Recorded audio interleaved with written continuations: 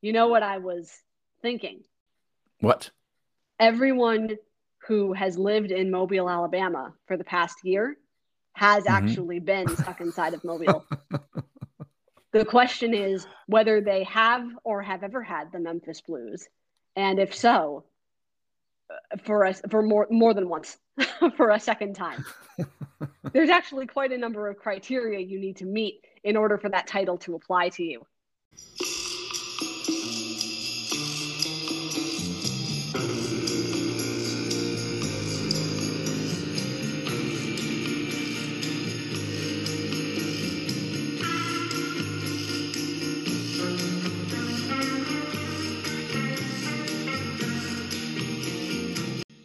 Welcome to Pod Sounds, the podcast that breaks down the Beach Boys' seminal album, Pet Sounds. I'm Cecilia. And I'm Gil. Welcome back, everybody. Welcome to Song 2 of Side 2. There's so much that I have to say about this song, but before we get into it, I think there are a couple loose ends to tie up from last week. We had been talking about covers of various sort of standards, if we're going to use that term. And you had commented that it didn't seem like the prominent or preeminent, I guess, recording artists of that generation and the generation before had really taken to God Only Knows as far as recording it or, covering it live or anything like that. Right. The way they did with Something or Bridge Over Troubled Waters. Yes, that's Right. correct. And what I've found in the research I've done since is that is the case. God Only Knows has more become a belated cover classic. And I think it has achieved classic status at this point, but it's more sort of the generations following the Beach Boys who have taken to it. My favorite version was done by John Legend and Cynthia Erivo a few years ago. I think it was 2017. And that one, they work with this ensemble called Y Music, who are a Okay. small kind of classical collective. And they basically arrange all of the vocal parts for orchestra. Like it sounds very much, all of the notes that you recognize from the original recording appear in this version. They're just being played by horns and cellos and things like that.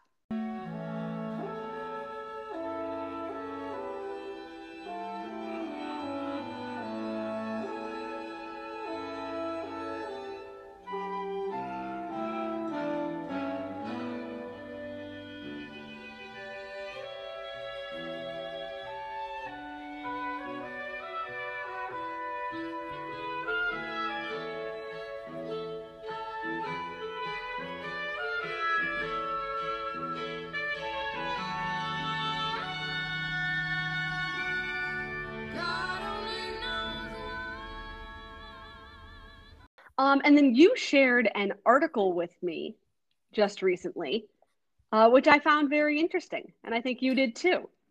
Yes, because we were talking about Brian's hearing issues, and we were wondering, when that happened, right? Is that a later, um, did he just hear things differently than other people, and why? And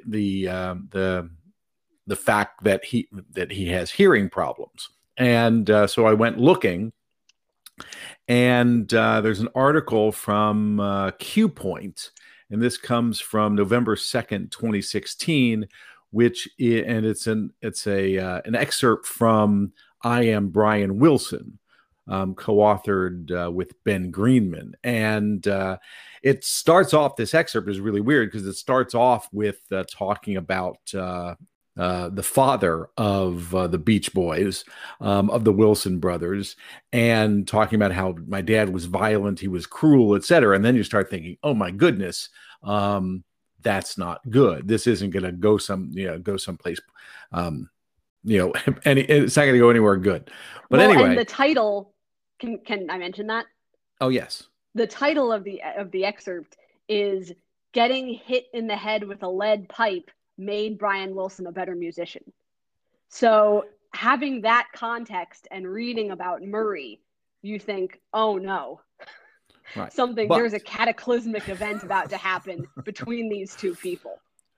But the good news is, yes, Brian Wilson was in fact hit in the head with a lead pipe, but it wasn't by his father. So I mean, the good news is kind of a low That's bar, the if you will. good news. But here, Ooh, when I was don't out say a low playing, bar.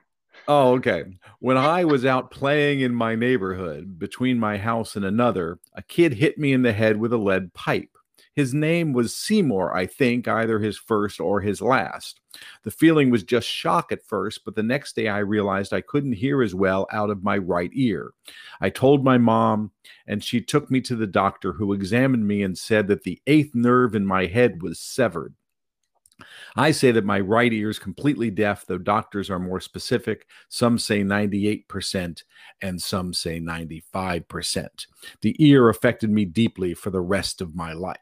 So, yes, in fact, sort of his musical career was partially formed by this bad hearing. So, or this loss of hearing in one of his ears. So there we go. I was really struck by the eighth nerve. I'm like, how did the doctor know it was the eighth nerve? Where are we counting from? Well, maybe I guess it's a good thing that I don't know that, because it means that I've never had any issues with any of the nerves in my head. Yes, but very good. Yes, that's true. Because the more precise you can be about that sort of thing, yes, the more experience you've had, and that's usually not good experience unless you're trained and have been trained as a physician of some kind. So there we go. But anyway, the foundation was there, because he also talks about sort of sharing the musical instinct that his grandfather had, his father's father. And he mentioned, Murray and his grandfather Buddy coming to California and like living in a tent on the beach. And they had come from Kansas. And that tells me everything I need to know, because nothing good happens in Kansas ever. Well, that's not true. You can't. The Wizard of Oz in cold blood. I don't need to know anymore. Fair enough. Fair enough. But you've just offended potentially 1/50th of the United States citizenry. What's the and that's population not good. Of Kansas, and how many of them do you think are listening to this podcast? I don't know. Hey, real quickly, if you're from Kansas and listening, please, let us know, and maybe you can come on the podcast and talk about odd sounds. No, come on the podcast and convince me that Kansas is a good state. I'm glad to kind of have this context with the lead pipe, which sounds, as we commented, very Clue-like, and then Brian was hit in the head with a lead pipe in the library, kitchen, in the garage. Yeah. Right. But I must admit, because I since last week I just kept running that scene from It's a Wonderful Life in my head, where the drunk pharmacist is angry at the young Jimmy Stewart because he didn't deliver the pills. And he didn't deliver the pills because the drunk pharmacist had put the wrong pills, poisonous pills, in this prescription because he was broken up about his learning that his son had just been killed in the war. But anyway, so he whacks him on the side of the head several times, and his ear starts bleeding. And it's from that point on that the young George Bailey has hearing problems. So I kept thinking, oh no, it's something like that with Brian. But I'm glad that it was Seymour, whoever he was, Mr. Seymour or Seymour whatever, who hit him with a lead pipe. Although the book is very unclear about why Seymour would hit Brian Wilson in the head with a lead pipe. Was it intentional? Was it accidental?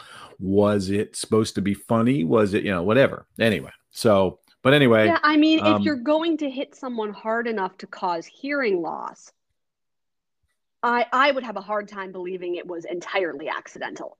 I think there would have to be some intention behind it. Maybe they were fooling around, but maybe something happened it just seems like an entirely accidental or, injury wouldn't be that severe. Right. Well, I mean, clearly they were, even if it was accidental, they were doing something that wasn't very smart. Let's put it that way. Right. So but it was a stupid thing to do. Why do they have access to lead pipes? Well, and what yeah, were they yeah. doing with it? You So, find things. yeah. You find things. You know we have a metal pipe in our garage right now. Just to let you know. Okay, Um, well, don't hit anyone with it. Certainly not someone who's going to become a famous musician. Or maybe if Well, I we couldn't have do, known that that at the person time. will become, yes, maybe that person will become a famous musician, Well, a don't go world testing the class. theory. Okay, fair enough. That's not a good look for emerging from pandemic isolation.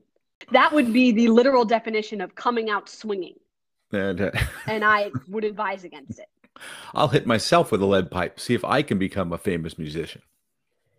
Honestly, knowing your handiness with tools, you might end up doing just that. Wow. Thank you very much. But it's true. It's true. No, I did not say anything that you haven't already said about yourself. that would be true as well. That would be true as well.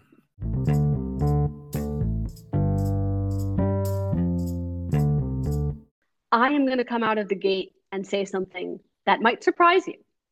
Okay. I think this might sneakily be my favorite song on the entire record.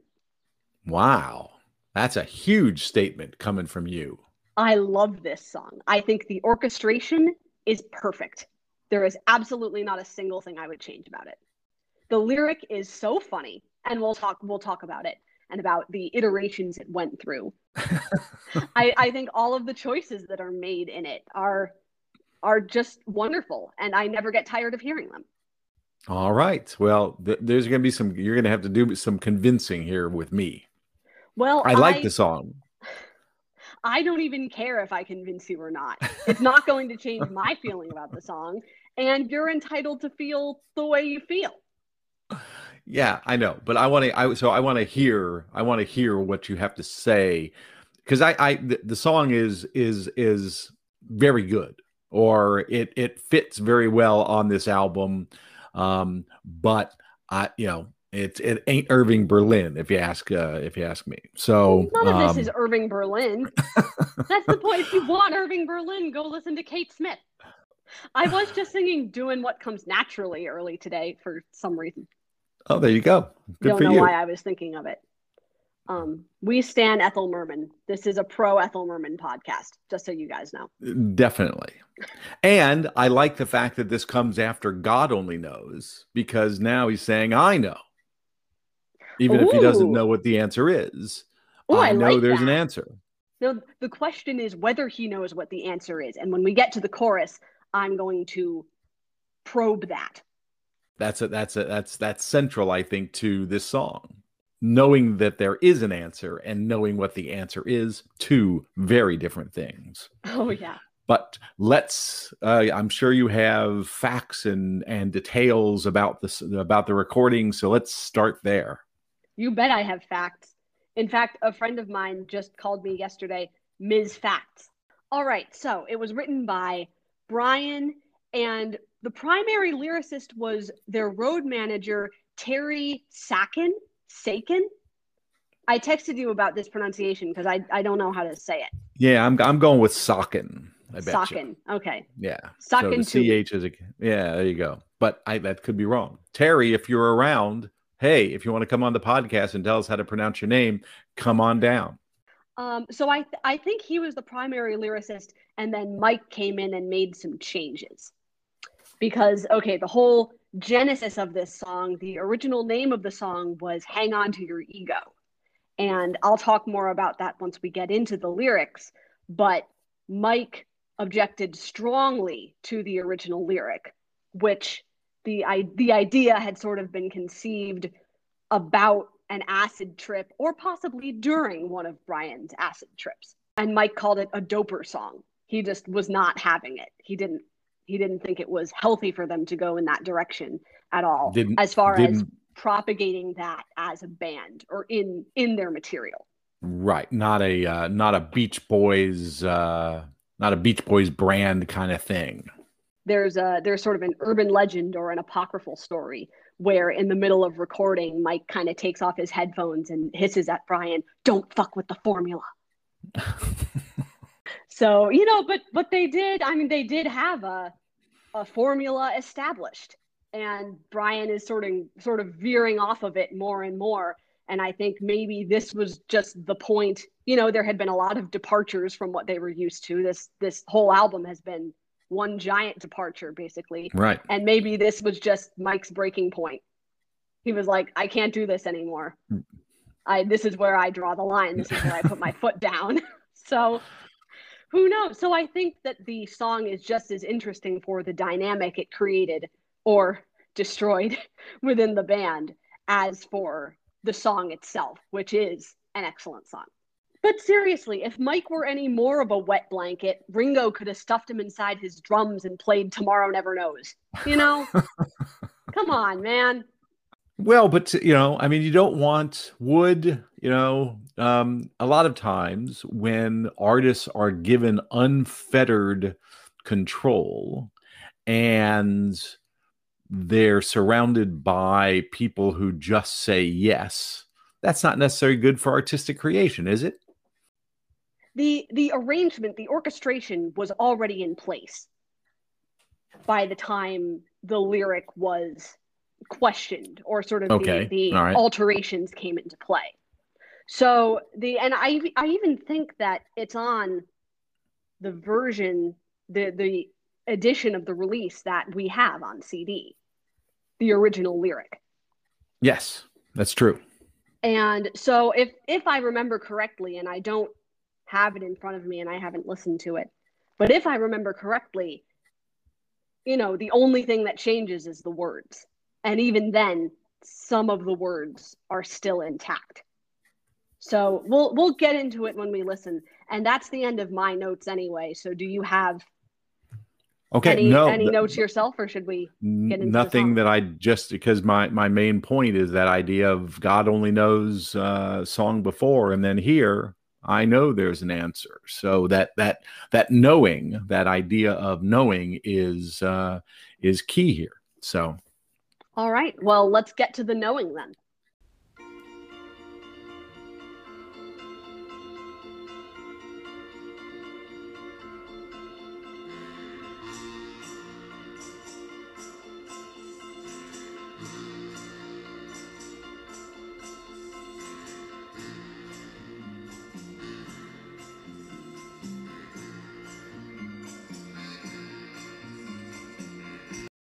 Okay, the first track I included is an instrumental one, or sort of the beginning of the song, Sans vocals, because that introductory section remains the same between that version and the regular vocal track.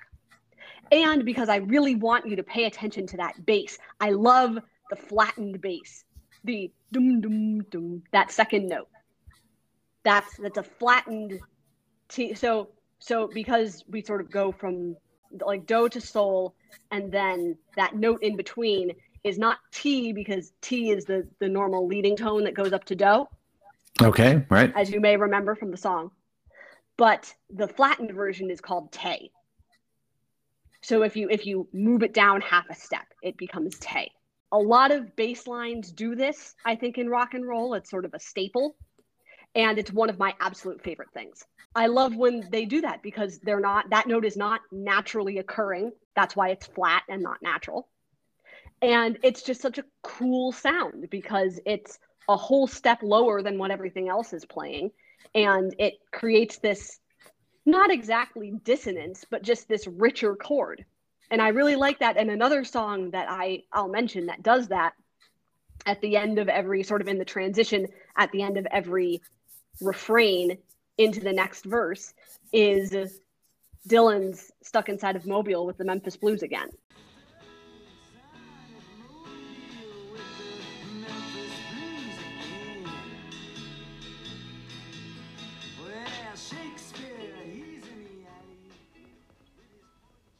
It was when I heard that was one of the first things that told me I really like this song.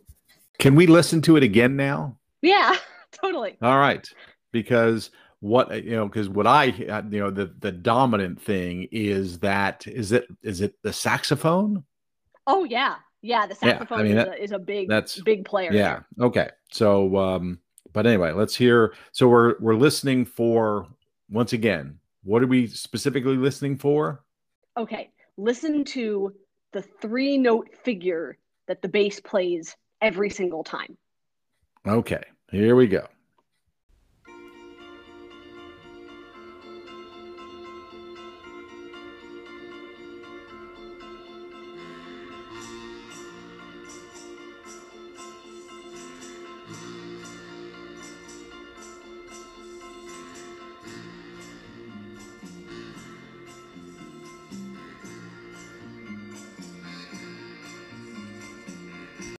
All right. See, there you go. Okay, I heard it that time. Yeah, okay. That thing. So I think if you have nothing else to say, let's move on, because then I'm going to ask at some point, so what about the bass, right? What's the bass doing? In connection to the larger song. Okay. Right? That's always going to be my question. Track. Okay. Okay. That's always going to be my question for you.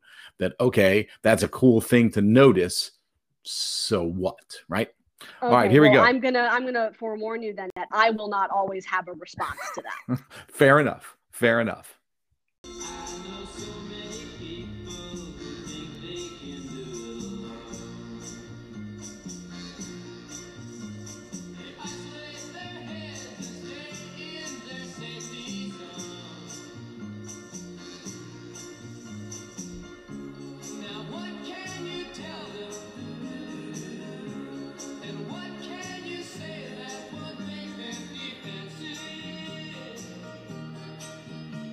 All right, that's Mike and Al singing lead on the verses, and then Brian will take over for the chorus. Yeah. I know so many people. All right, so here's that verb, right? I know, right? But it's okay. I know so many people who think they can do it alone. They isolate their heads, so there's that loneliness again, or that solitariness. They isolate their heads and stay in their safety zones. Now, what can you tell them, and what can you say that won't make them defensive? I love that line. I love those sort of rhetorical questions being posed in the second section of the verse, or the pre-chorus, if you want to call it that, because that will return in the second verse. I love that. What can you say that won't make them defensive? Like, wow, how do you respond to that? And it's those people who feel they can do it alone, who try to do it alone, and they don't want input. They don't want help. They don't want any sort of input from those around them, because it's going to take them out of their safety zones. Yeah, and actually, in response to your bass question, I do, in listening to the way that the bass moves through that verse, I think I actually might be able to mount a defense for my lavishing such attention on the bass, which is that, well, first of all, the voices mimic that flattened te, that note below do, because the voices go, I know so many people, that's te on the word so. That's what that is. They're moving, the vocal line and the bass line are sharing notes and swapping notes. So we've already got this kind of slightly lopsided scale, if you will. It's not a pure scale because not all of the notes are naturally occurring. And then as the bass moves on throughout the verse, and I guess we won't really hear it until we get to the chorus, but the bass is giving you clues as to which chord and which key we're heading toward. Okay. All right. We're sort of moving, because at the end of that verse, the bass goes dum dum dum dum dum dum dum dum dum, and then being there at the kind of coming back to do, that's what's going to be our chorus, the first chord of the chorus. Another song that does that I can recall is a little bit later. Paul Simon's Was a Sunny Day, from There Goes Rhymin' Simon. Right.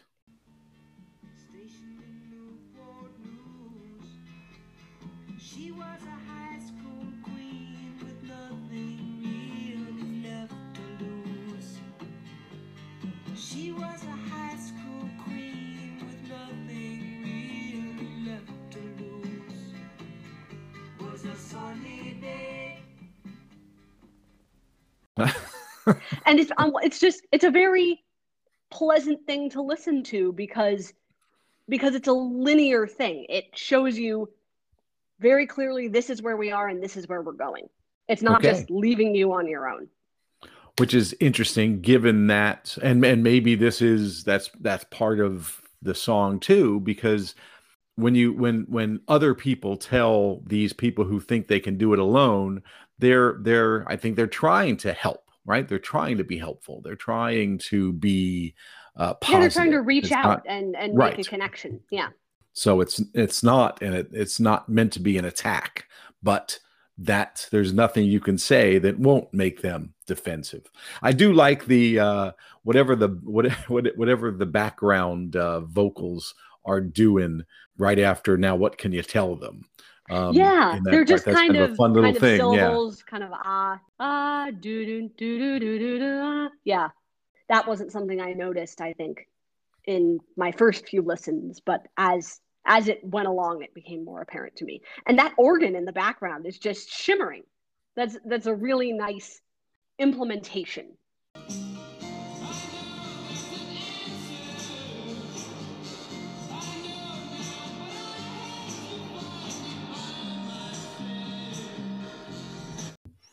Okay, before we say anything about it, there was a saxophone line that was sort of in the middle of that during the Pet Sounds sessions that was then struck, or kind of didn't make the cut for the final version.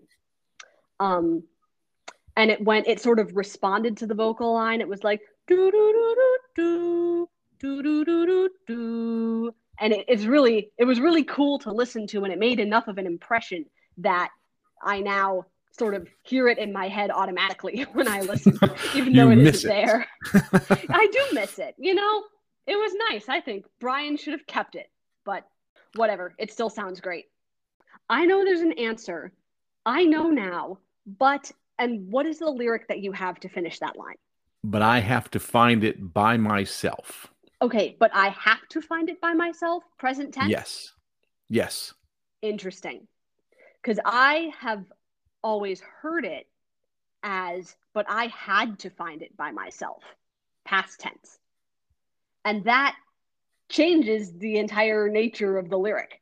Because if it's, I have to find it by myself, we are currently in an active stage of searching for the answer, of seeking the answer.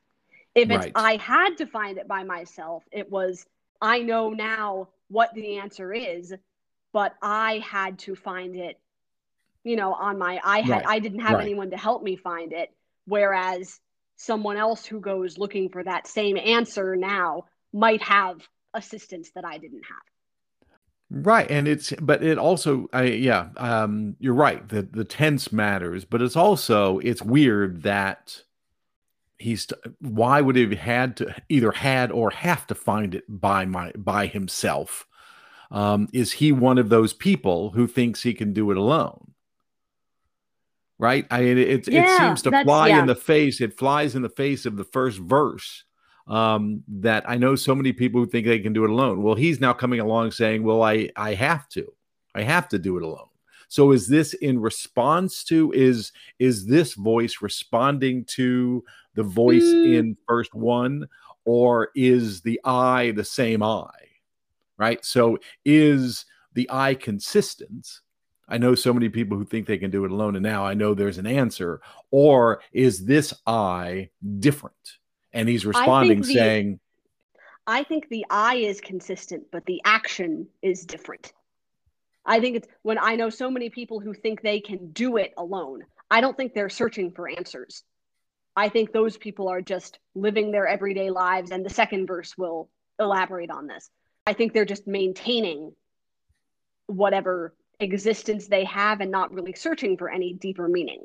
So since our narrator is after some deeper meaning, that will set him apart from everyone else. And he has to go seek out those answers on his own.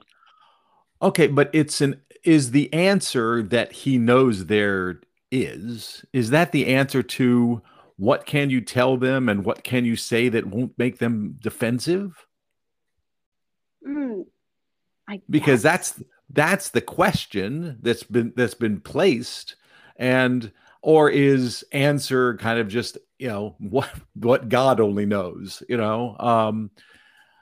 so I think I don't know. That's yeah, a see, good I'm question. viewing this much more with the text in front of me, as it will. It's like, well, the only question that's on the That's been asked table, so as it far. were, Yeah. right, is what can you tell them and what can you say that won't make them defensive? So I think I know that there's some way to reach out to those people, and help them. Right. I know that there's some way to reach out to those people who think they can do it alone. And I know there's an answer to how to get those people out of their safety zones. But Yeah. I know in other words, I know there must be some way, but I need to find it by myself. So it's like, well, why not? Well, that's just perpetuating the cycle. Exactly. Right. And why Yeah. not ask them? So why not work together, try to reach out and get them to, kind of to help, but why do you have to find it by yourself? So I'm thinking that the fact that this was, written on written during an acid trip is pretty clear. It's okay. I don't because think that the composition process happened on an acid trip, but I think that the idea at least was there. Like, okay, like John Lennon thought of "I am he as you are me, and we are all together" while on acid, but the rest of the song came together later. Very good. All right. That's what I think, and that's a very good segue because I want to talk about the original lyric. So the original lyric to that chorus was, "Hang on to your ego, hang on to your ego, hang on, but I know that you're going to lose the fight." This is an explicit, or it would have been understood to be an explicit reference to LSD, because one of the hallmarks of an LSD experience was what was called ego death. You lose your sense of self, you immerse yourself in this you're sort of absorbed into this collective consciousness.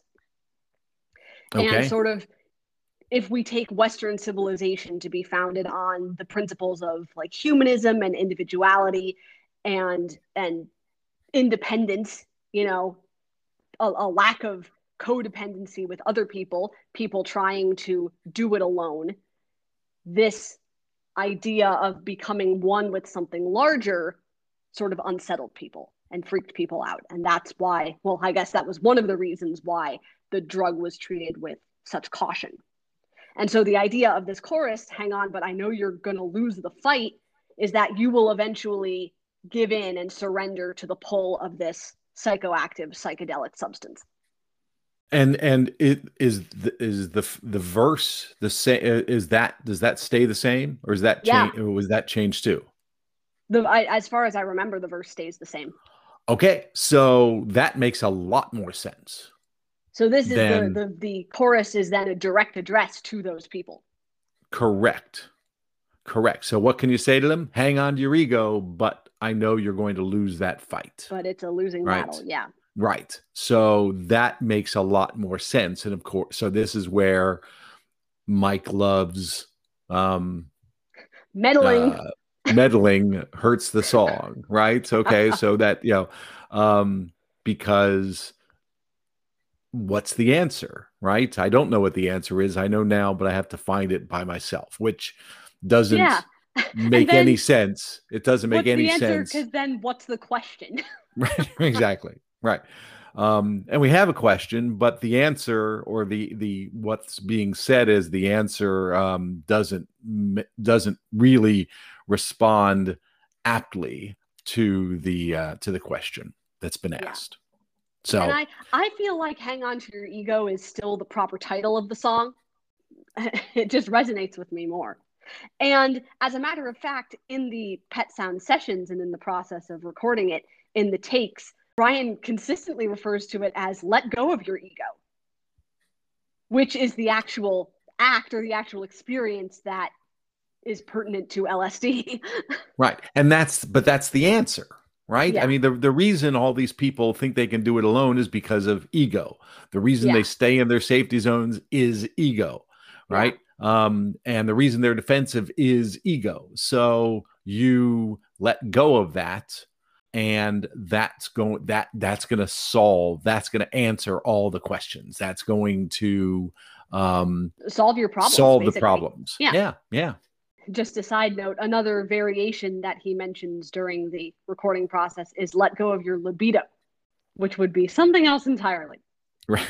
And just a little background, pertinent background, I think, on LSD, which I read months ago in the London Review of Books, that the drug was basically invented by accident by a Swiss chemist named Albert Hofmann, and it was 1943. He was trying to create something that I think he was working on, like curing some form of cancer. And he ended up creating this sort of little tab that he then ingested, then put on his tongue. And while he was cycling home, he saw kaleidoscopic visions.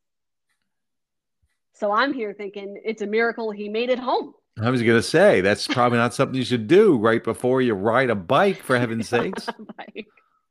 So I just find it interesting that it was also that time frame, like the early 40s, which was when all of these people were being born, who would then go on to make tremendous use of this substance. Interesting. And it does. I think that's probably bad science. I'm thinking bad medical research to make something and then say, I think I'll try it. Well, you know better that than testing it on other people or animals. I guess. Okay. I don't know. You would think wasn't peanut butter invented by accident? Who was the one who tasted that? That's right.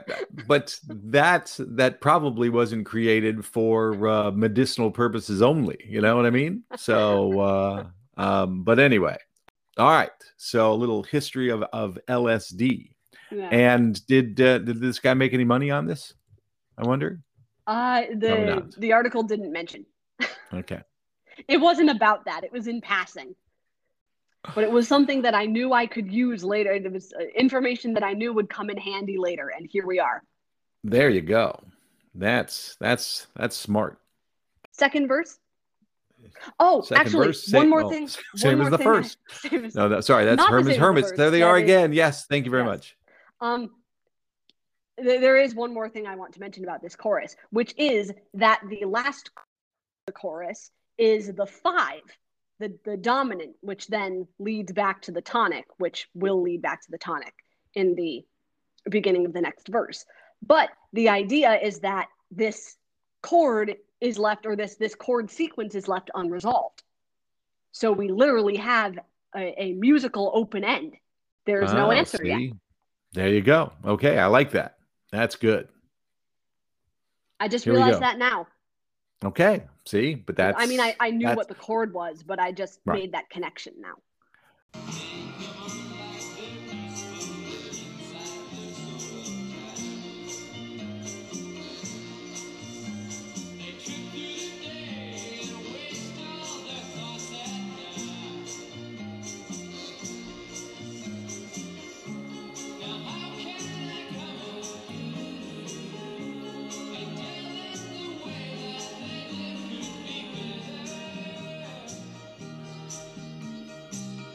I love the tambourine. I meant to mention that earlier.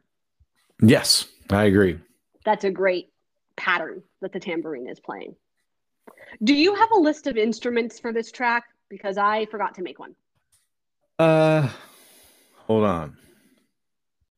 Because there's some sort of string instrument that enters on this verse. The thing that's going above the do-do-do-do. And it's really cool, but I don't know what it is. Yeah. Okay, we got baritone, saxophone, bass guitar, double bass, drums, guitar, 2 guitars. Glenn Campbell plays guitar on this. Hey. Harmonica, keyboards, organ, percussion, tambourine, 4 tenor saxophone players, and 3 vocalists. So that's all I've got. Isn't there a banjo as well? Actually, I remember reading that, but that wasn't that. That's not on. On this listing, I think the on that banjo is what's listing. playing in the background at the bridge once we get there. Okay, hold on. Here we go. Drums, percussion, string bass, electric bass, guitars, tack piano, organ, harmonica, tenor saxophones, baritone saxophone. And then they did some overdubbing, and Glenn Campbell played guitar on the overdub as well. So okay, well, whatever instrument that is, I like it a lot.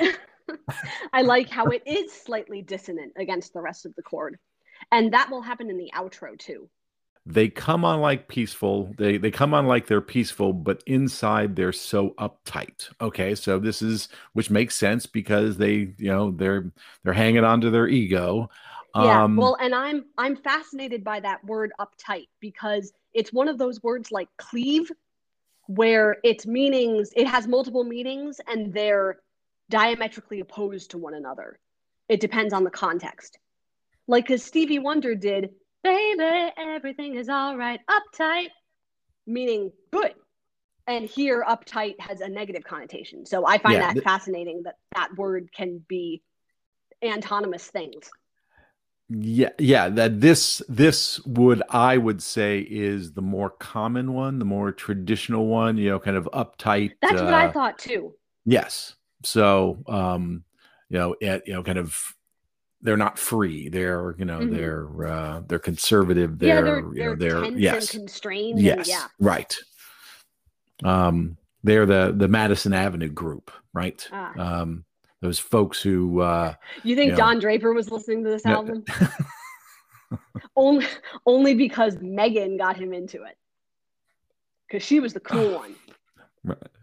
So then what I'm surprised by, I don't understand how Mike let this slip by. Yeah. They trip through their day and waste all their thoughts at night.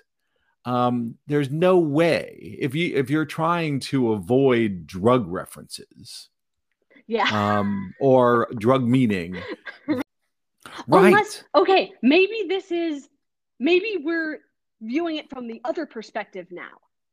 Like, these people who are, doing all the drugs, appear to be peaceful. They kind of present that front to the world, but they must have all of the same worries and anxieties as the rest of us.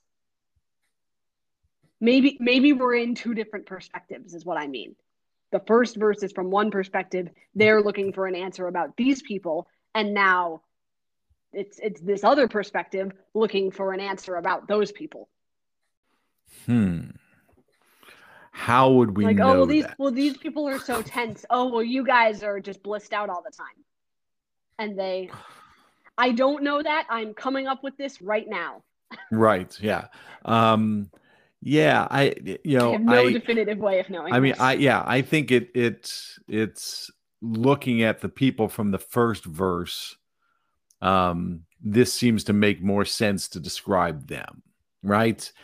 They seem peaceful, but they're uptight, right? They, because it's like, hey, I'm just doing it alone. I'm just, just leave me alone. Okay, yeah, like, don't worry about me. Yeah. Right. But they're not peaceful, right? They're defensive, right? That uptightness is another way of expressing their defensiveness. But okay, so they trip through their day and waste all their thoughts at night, which, once again, right? But that doesn't fit in with the rest of the description of these people.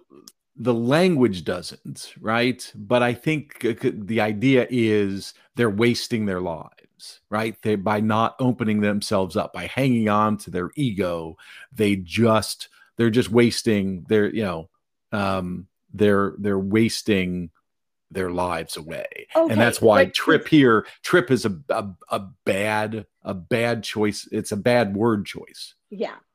Well, okay, because when I was younger and all the drug stuff went over my head, I heard the lyric and thought, like, they trip through their day, meaning like they're dragging their heels. Like they're just kind of going through life on autopilot or sort of half invested in it. They've got their minds somewhere else most of the time, like disengaged, basically. Right. And then I got older and And the idea that it was a drug song sort of eclipsed everything else, and I started to see everything through that lens. Right. So I'm And thought, oh, well, Trip. confused. Okay. Yeah, I'm confused by Trip here because it doesn't seem to fit what the message of the song is. Yeah. Because it's using a word that you would think would be a positive thing in clearly a negative way. Yeah, and a word that has specific ties to other portions of the song, which maybe are not portions that you hear in the final version, but that were there. Right. And the right. basic concept of the song still exists and has not been diminished, has maybe been diluted a little bit, but not eliminated. So right. I would, yeah, I think this lyric is way messier than I realized, but I still like and it. So it should be slog or some sort of, just, or go through the, they go through the motions all day and waste their thoughts at night. And so, but this is where I would assume, right? Writing a song or writing lyrics to a song that where basically the track is done, or not even basically, the track is done and you have to fit it in. There's clearly less flexibility than when you're writing words and music together. I just want to mention that this is the track in which, on the Pet Sound Sessions, Brian says at one point they kind of cut off playing, and Brian is talking to one of the musicians and he says, "Me and this cat will get you straightened out and then we'll have world peace." Okay. Okay. So that's where that reference comes up. It's not, he doesn't mention that in the recording of Let's Go Away for a While. They sort of make a sound of unrecognition. And he's like, "Oh, you know what that's from?" And he kind of tells them about the How to Speak Hip album. He's like, "Oh, it's great. I dig it so much." There you go. He waxes poetic about it for a couple minutes, and then they get back into recording. Okay, so now how can I come on and tell them the way that they live could be better? Okay, so that's clunky. And tell them the way that they live could be better. Okay. And so once again, right? Better how, right? Less defensive, less autonomous, less uptight. Yeah. Less individualistic. Yeah, and I guess that's what our narrator is promoting. How can I tell somebody that who's uptight, who doesn't want to listen, who's closed off? Yeah, who is not receptive to this. Right, to this larger experience. And he knows there's an answer. I guess. My whole argument is falling apart. Okay. All right. So there's no longer an answer. Well, no, there is an answer. He just doesn't know it yet. Yeah. But see, this is where there's no answer to why this is my favorite song. Okay. But there is still an answer because the music is still unimpeachable, no matter how impeachable the lyric may be. Okay, and the reason it is because Brian didn't change any of that. Right. That remained the way it was. I thought you were going to say because Brian was hit in the head with a lead pipe by a boy named Seymour. By a boy named Seymour. But either Seymour would grow Seymour up or Seymour something. Seymour would grow up to be eaten by a giant Venus flytrap. So he got his comeuppance in the end. Okay, I think you want to listen to the instrumental on that. Yeah. All right. I don't remember. Here we go.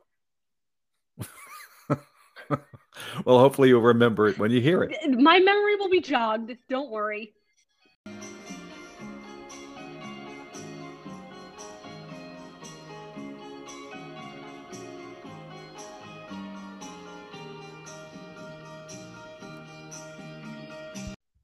I just think that piano line, that piano figure, I suppose, is really great. Yes, I would agree. The attack piano, it's almost honky tonk influenced.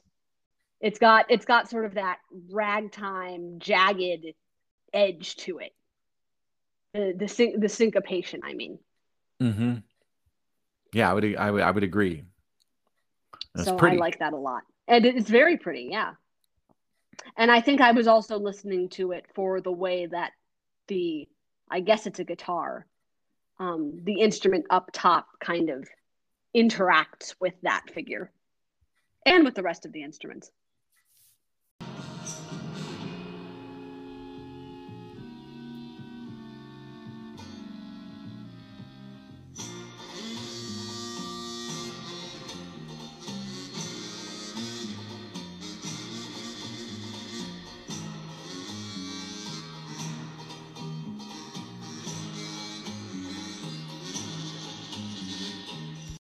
Oh, how great is that? That saxophone comes in so hot.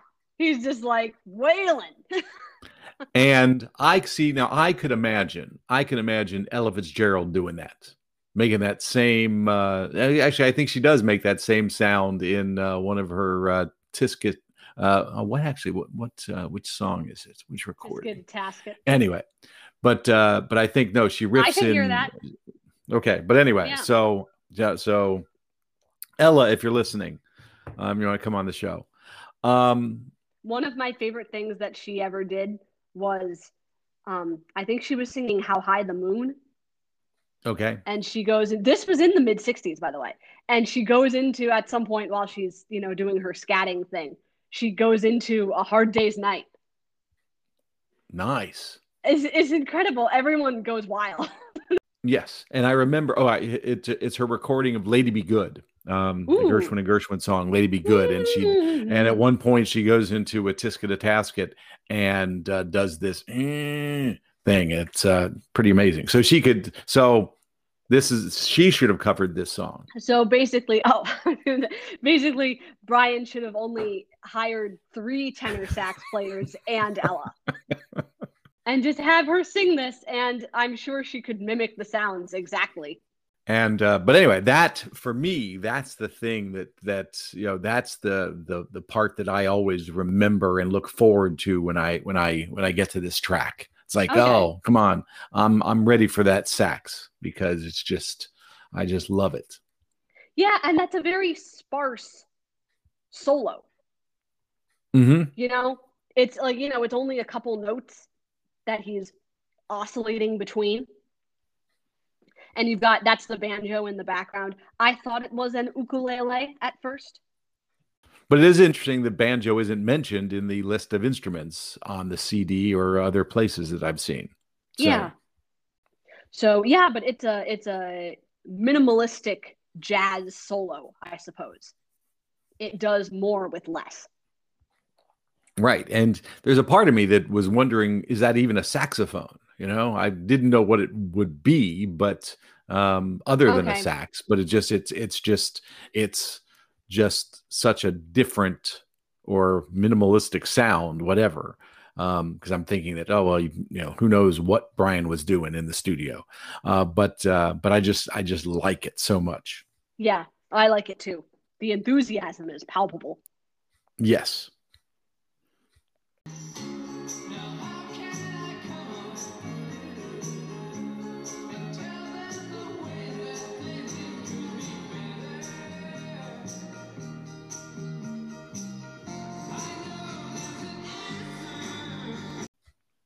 All right. We've got that triplet at the end of that pre-chorus that distinguishes it from the last time this phrase was uttered. The tambourine at the end, under the words, the way that they live could be, that triplet is right there. I actually meant to mention the triplets in God Only Knows, because the vocal arrangement above the very neat kind of quarter notes chords, it's always going into triplets. It's very uneven, very angular in the way that rhythm is structured. So Brian is no stranger to triplets, and actually it seems like he's quite fond of them. But that's different from the Brian Wilson fall, right? The Brian Wilson 2-note fall. There you go. Because that's a melodic thing and this is a rhythmic thing. Gotcha. Okay. Yeah, and then the chorus comes back, and I think we're still no closer to knowing what the answer is, but it's still a nice chorus. Or are we closer? What do you think? No, I know there's an answer. Because there's no further text. This is our text, you know? Right. Knowing that there's an answer, and there is a certitude about it. It's, it's not, I know there must be an answer, right? Which would be more tenuous. So there's an answer. I know now, but I have to find it by myself. And I guess, how does he know now? What's happened? What? Yeah, I know now. Right. As opposed to, when was before?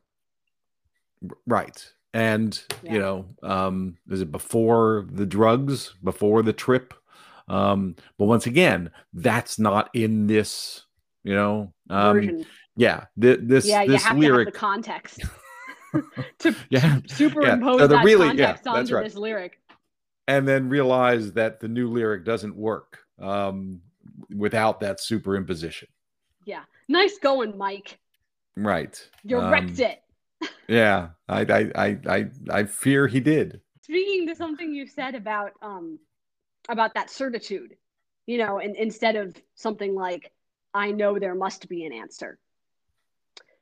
In some relatively recent interview, I think actually it was when I'm talking about Paul McCartney, I think it was when he was on Colbert, on The Late Show, where he was talking about artists who have covered Yesterday. And he says that, a lot of them will say, I must have said something wrong in the bridge. Right. And he's like, no, take responsibility. The lyric is, I said something wrong. And I mean, I am all for powerful men holding themselves accountable for things. That's excellent. However, I do think there's a slight hole in this particular logic, because the line immediately preceding it is, why she had to go, I don't know. She wouldn't say. So you can't come to the definitive conclusion that you said something wrong. See, but if Paul wants to hold himself accountable, I will not. Far be it from me to stand in his way. Yes. Live your best life, Macca. But here we have none of that. Right. I mean, we have that clarity, but once again, whence does it come? Right. So, okay, let's just, so if they come on like they're peaceful, but inside they're so uptight, they trip through their day and waste all their thoughts at night. Now, how can I come on and tell them the way that they live could be better? Hang on to your ego, but I know you're going to lose that fight. That makes more sense. That does make more sense. Because it's just reiterating what was said in the verse 1 and chorus 1. Right? Namely that you think you can do this, but you can't. And the way that you can live better is to realize that hanging on to your ego is not the answer. Is what's holding you back. Yeah. Exactly. I wonder how, if the song had survived the ban in its original form, how the Capitol people would have reacted to it. See, I must admit, I sent you a message earlier saying, why is hold on to your ego a drug thing, right? Because I don't necessarily make that connection. And in the very next year, I believe, is when Don't Sleep in the Subway comes out, and ego is mentioned in that song. Okay. Right. And I'm not thinking that it has anything to do with drugs there. It's just, what's the lyric? Because I was hoping that this would be early. I was hoping that Don't Sleep in the Subway was earlier, but it's not. Okay. Don't sleep. You try to be smart, then you take it to heart, because it hurts when your ego is deflated. You don't realize that it's all a compromise and the problems are so overrated. So, Whose song is that? This is Petula Clark, but okay. it's Tony Hatch and Yvonne Harvey wrote it. You don't know Don't Sleep in the Subway? No. Oh my goodness. Oh yes, you've got a. Sorry, I just assumed you knew it. Huge hit for Petula Clark, and covered by a whole bunch of, once again, a whole bunch of people, not of her generation necessarily, although she's, I guess, an older. But anyway, so I was kind of hoping that, but so as a capital suit, I'm thinking I don't know much about drug culture. Yeah, that's what I would wonder if it would go over their heads. Yes, and I think it would. They may say, well, it's kind of a silly name for a song. They may argue that, or kind of saying, well, I don't get it. This isn't single material. But I don't think they would object to it for drug reasons. Okay. That's me projecting for a statement that it may or may not make. Right. But I'm thinking that if and I'm assuming this wasn't released as a single, is that correct? Correct. Okay. But I think that a capital suit would like the fact that, oh, okay, good to hear Al, good to hear Al. Yeah. Good, Al's back. Brian and Mike. So that sounds good. And that sort of thing. I don't understand what you're talking about, but there you go. We're okay with this track, or it's we green light this. Yeah. Yeah. No, I've always argued that, there's the theory, the literary theory of the ideal reader, right? I think it's Wolfgang Iser, I think. Oh yeah. But anyway, I always thought seems like a Roland Barthes thing, because he's got the author, like the death of the author. Right. But this, yeah. So the ideal reader is the one who gets everything.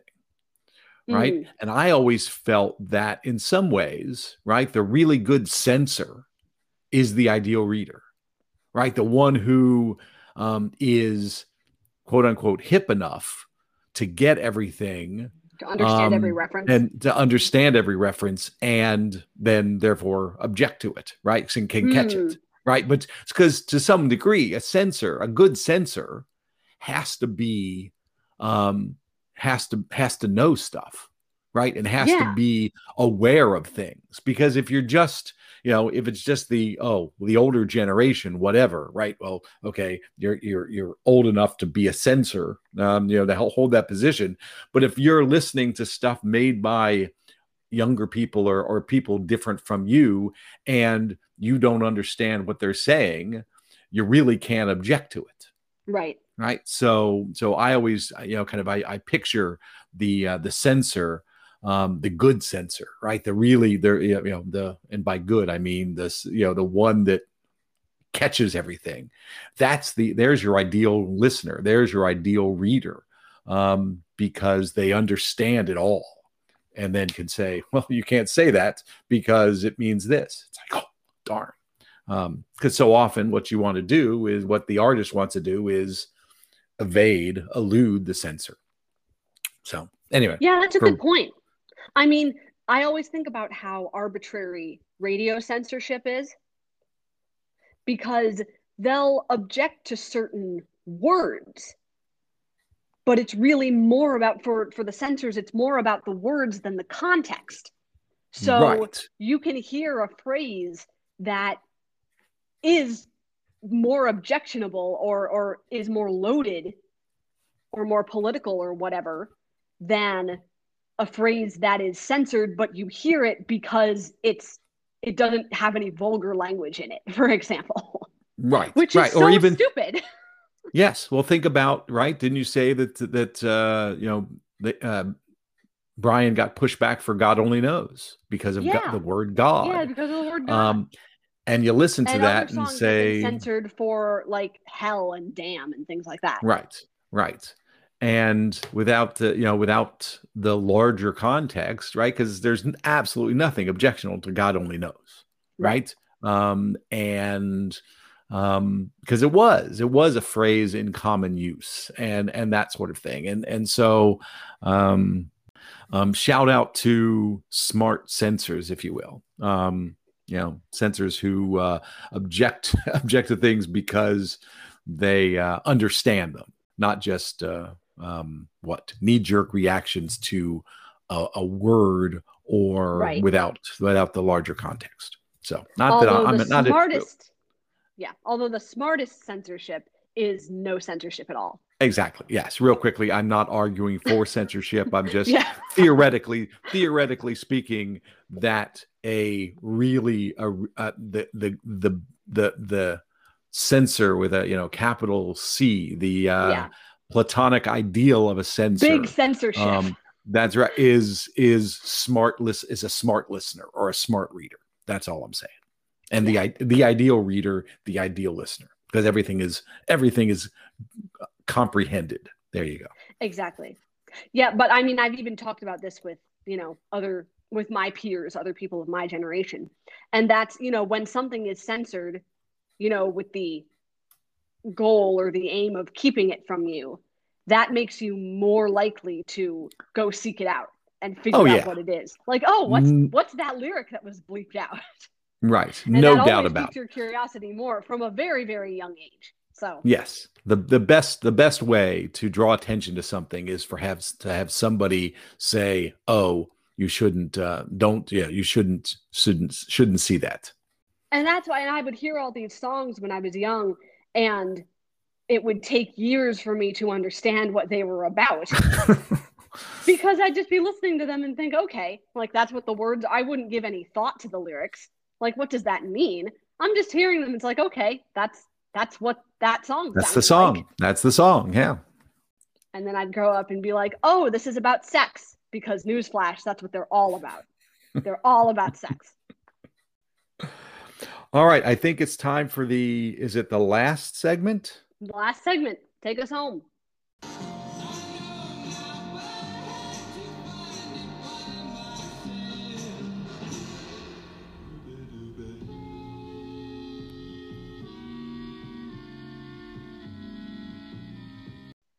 My note for this section just says doobie doobie doo comment. Yes. Oh, okay. I got it because I looked into that too. I thought of that too, but but there's the time, the chronology doesn't work. Oh, really? Yes. Strangers in the Night wasn't released until May 66. Okay. So and it was recorded in April.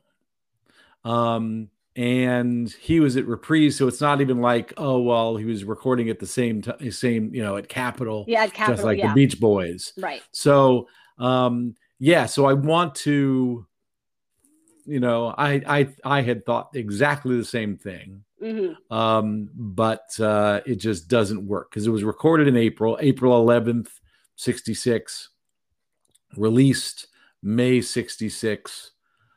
I really wanted, because when I heard that, I'm thinking, ooh, nice illusion or whatever. Right. Tip of the hat, but no. It's not, a parody or whatever. Yeah. But if only they had been released in that order, but no. Exactly. Yeah. So yeah, that's why but I'm glad you brought it up, because I think it's, it works, and it is it's the anniversary of the song as well. And I also just love the way that that sort of instrumental interlude, the kind of noodly thing that leads us from that section, because that section ends very abruptly, and I think that's why they were singing, why they were doing doobie doobie doo, and he does doobie doobie doo. No idea. Well, I love the way it sounds, because it's almost an afterthought. Mike is just like doobie doobie doo, like he doesn't even land on the downbeat. Right. it kind of like fades over into the next measure. It's very funny, I think. Yes, and you could imagine it being that sort of primes us for the fact that the song is about to end, like that we're about to go into an outro, and it's not just continuing, because the way, like, that also that same sort of thing happened when we went into the bridge, but this time it's a very distinct cutoff. And then the sort of noodly section comes back in hesitantly, leading us eventually to the outro. So I like the way that sounds, because you don't know, once again, with Brian as a composer, it's very much, we're into this chord land that I'm not really sure where we are, and how are you going to get us back home? It's like being in the passenger seat with someone at the wheel who you have no idea what they're thinking. But Brian always gets us back home, like a responsible driver / composer. And this is safer. Yeah. And there's less chance of bodily harm.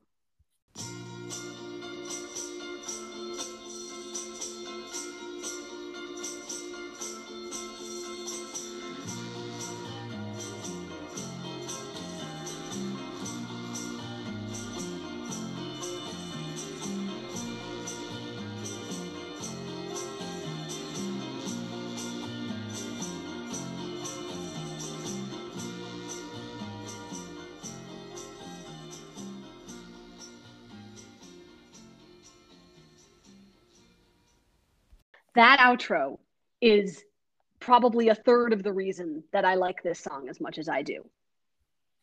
That's a perfect outro. It's like a Rube Goldberg machine. All of these parts moving and feeding into each other at the same time. It's harmonious. I love that. And not all of the notes sound like they belong all the time. And yet it all seems to fit together like a beautiful puzzle. Cool. I love that outro. There you go. Yeah. All right. And I appreciate this song. So you've real quickly, you've done what I've asked. What I asked earlier. Yes. And my beef is with the changed lyrics. Yeah. And I object to the changed lyrics more now than I used to. Okay, so I've accomplished something too. This is a great episode. All right. Well, because I wasn't really, when I was thinking about how much I like the song, I was thinking of it more from a musical perspective. Certain lyrics, certain lines jumped out at me, but I was paying more attention to the instrumentation. So when I think of the lyric now consciously, I realize how many problems there are with it in its final form. I know now, but I have to find it by myself. Makes no sense. Yeah. And it's not even a good translation. It's not, of hang on to your ego, but you're going to find out that doesn't work or whatever. No, it's not because it's not just another way of saying it. It's saying something completely different. Right. And so I'm trying to figure out what Mike was trying to do. And it's like, I just want to get rid of the drug reference. But he also guts the song. Or guts the integrity of the song, guts the argument of the song, guts the thesis of the song. Yes, there you go. He muddles the thesis. Oh, there you go. It's now just a rambling paper. Right. So now it sounds like somebody's on drugs, right? Because it's like, well, that doesn't make any sense at all. There you go. It was show, don't tell. There you go. That's how we need to look at it. It was don't tell us about the drugs. Demonstrate, simulate the experience of being on drugs. But didn't you just say something different a second ago? Yeah. Anyway.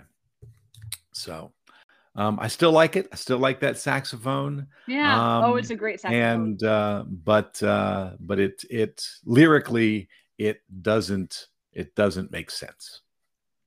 Well, maybe if you stopped hanging on to your ego, it would make true. More sense. Yeah, I'm very much in my safety zone. I'll agree, and if you say that I need to open my mind, I'll be defensive. So yeah, I'm that guy. Awesome. So I come on peaceful, but I'm but inside you're uptight. Yes. I like that lyric. They isolate their heads. I always really liked the way that sounded. Right. I thought that was cool. Yeah. And because once again, change the chorus back, right? Or don't change the chorus to begin with, and it works. And I do like the I knows.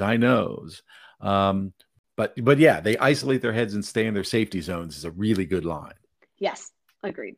Mike and Al are really stretching the limits of their range on those lines too, because they're kind of way down low and then they go up high at the beginning of the next line. So I like the way it sounds too. I like the way the melody cooperates with the lyric there. I think that's cool. Yeah, and this goes, I think, way back when we first started this. I think I mentioned that this is kind of an interesting experience for me, an experiment for me, because I tended not to pay much attention to Beach Boy lyrics. Right, that's they were the things that the harmonies hung on, right, and the way I could join in, right, singing these lyrics, but I never really thought about them the way I think about most other bands I like, and so now I'm appreciating what the lyricists were doing, but also I'm holding them to a standard that's, well, you know what, that doesn't work. Yeah, I mean, there's just so much going on, right, in every song that it's hard to, if you don't know where to begin, it's hard to begin. It's hard to say, well, how am I going to experience this on a more sophisticated level? Right. And the fact that Brian, I don't think Brian ever considered himself a lyricist. Right. Whereas most of my other favorite songwriters or singer-songwriters viewed themselves as lyricists. So that's what makes this an interesting experience for me, because I've always enjoyed the music, right? I've always enjoyed this album, listening to this album, but I didn't engage in this level of at my usual level of analysis, because I frequently didn't understand what they were saying, or it really didn't matter, right? But so this is changing my perspective on the Beach Boys. Any final notes on this track? No, I think I've yammered on enough in this episode. So no, I wouldn't say you yammered. Okay, thank you. I think you did the perfect amount of talking. Excellent. Well, thank you. And I now have heard things in the arrangement of this song that I did not before. So thank you, Cecilia. Oh, of course. And thank you, listeners, for stopping in with us. And I hope you have been enjoying this. And feel free to comment. Tell us what you like. Tell us what you want more of. Tell us what you want less of. Yeah, tell us if you like this song as much as I do. There you go. My prediction is probably not.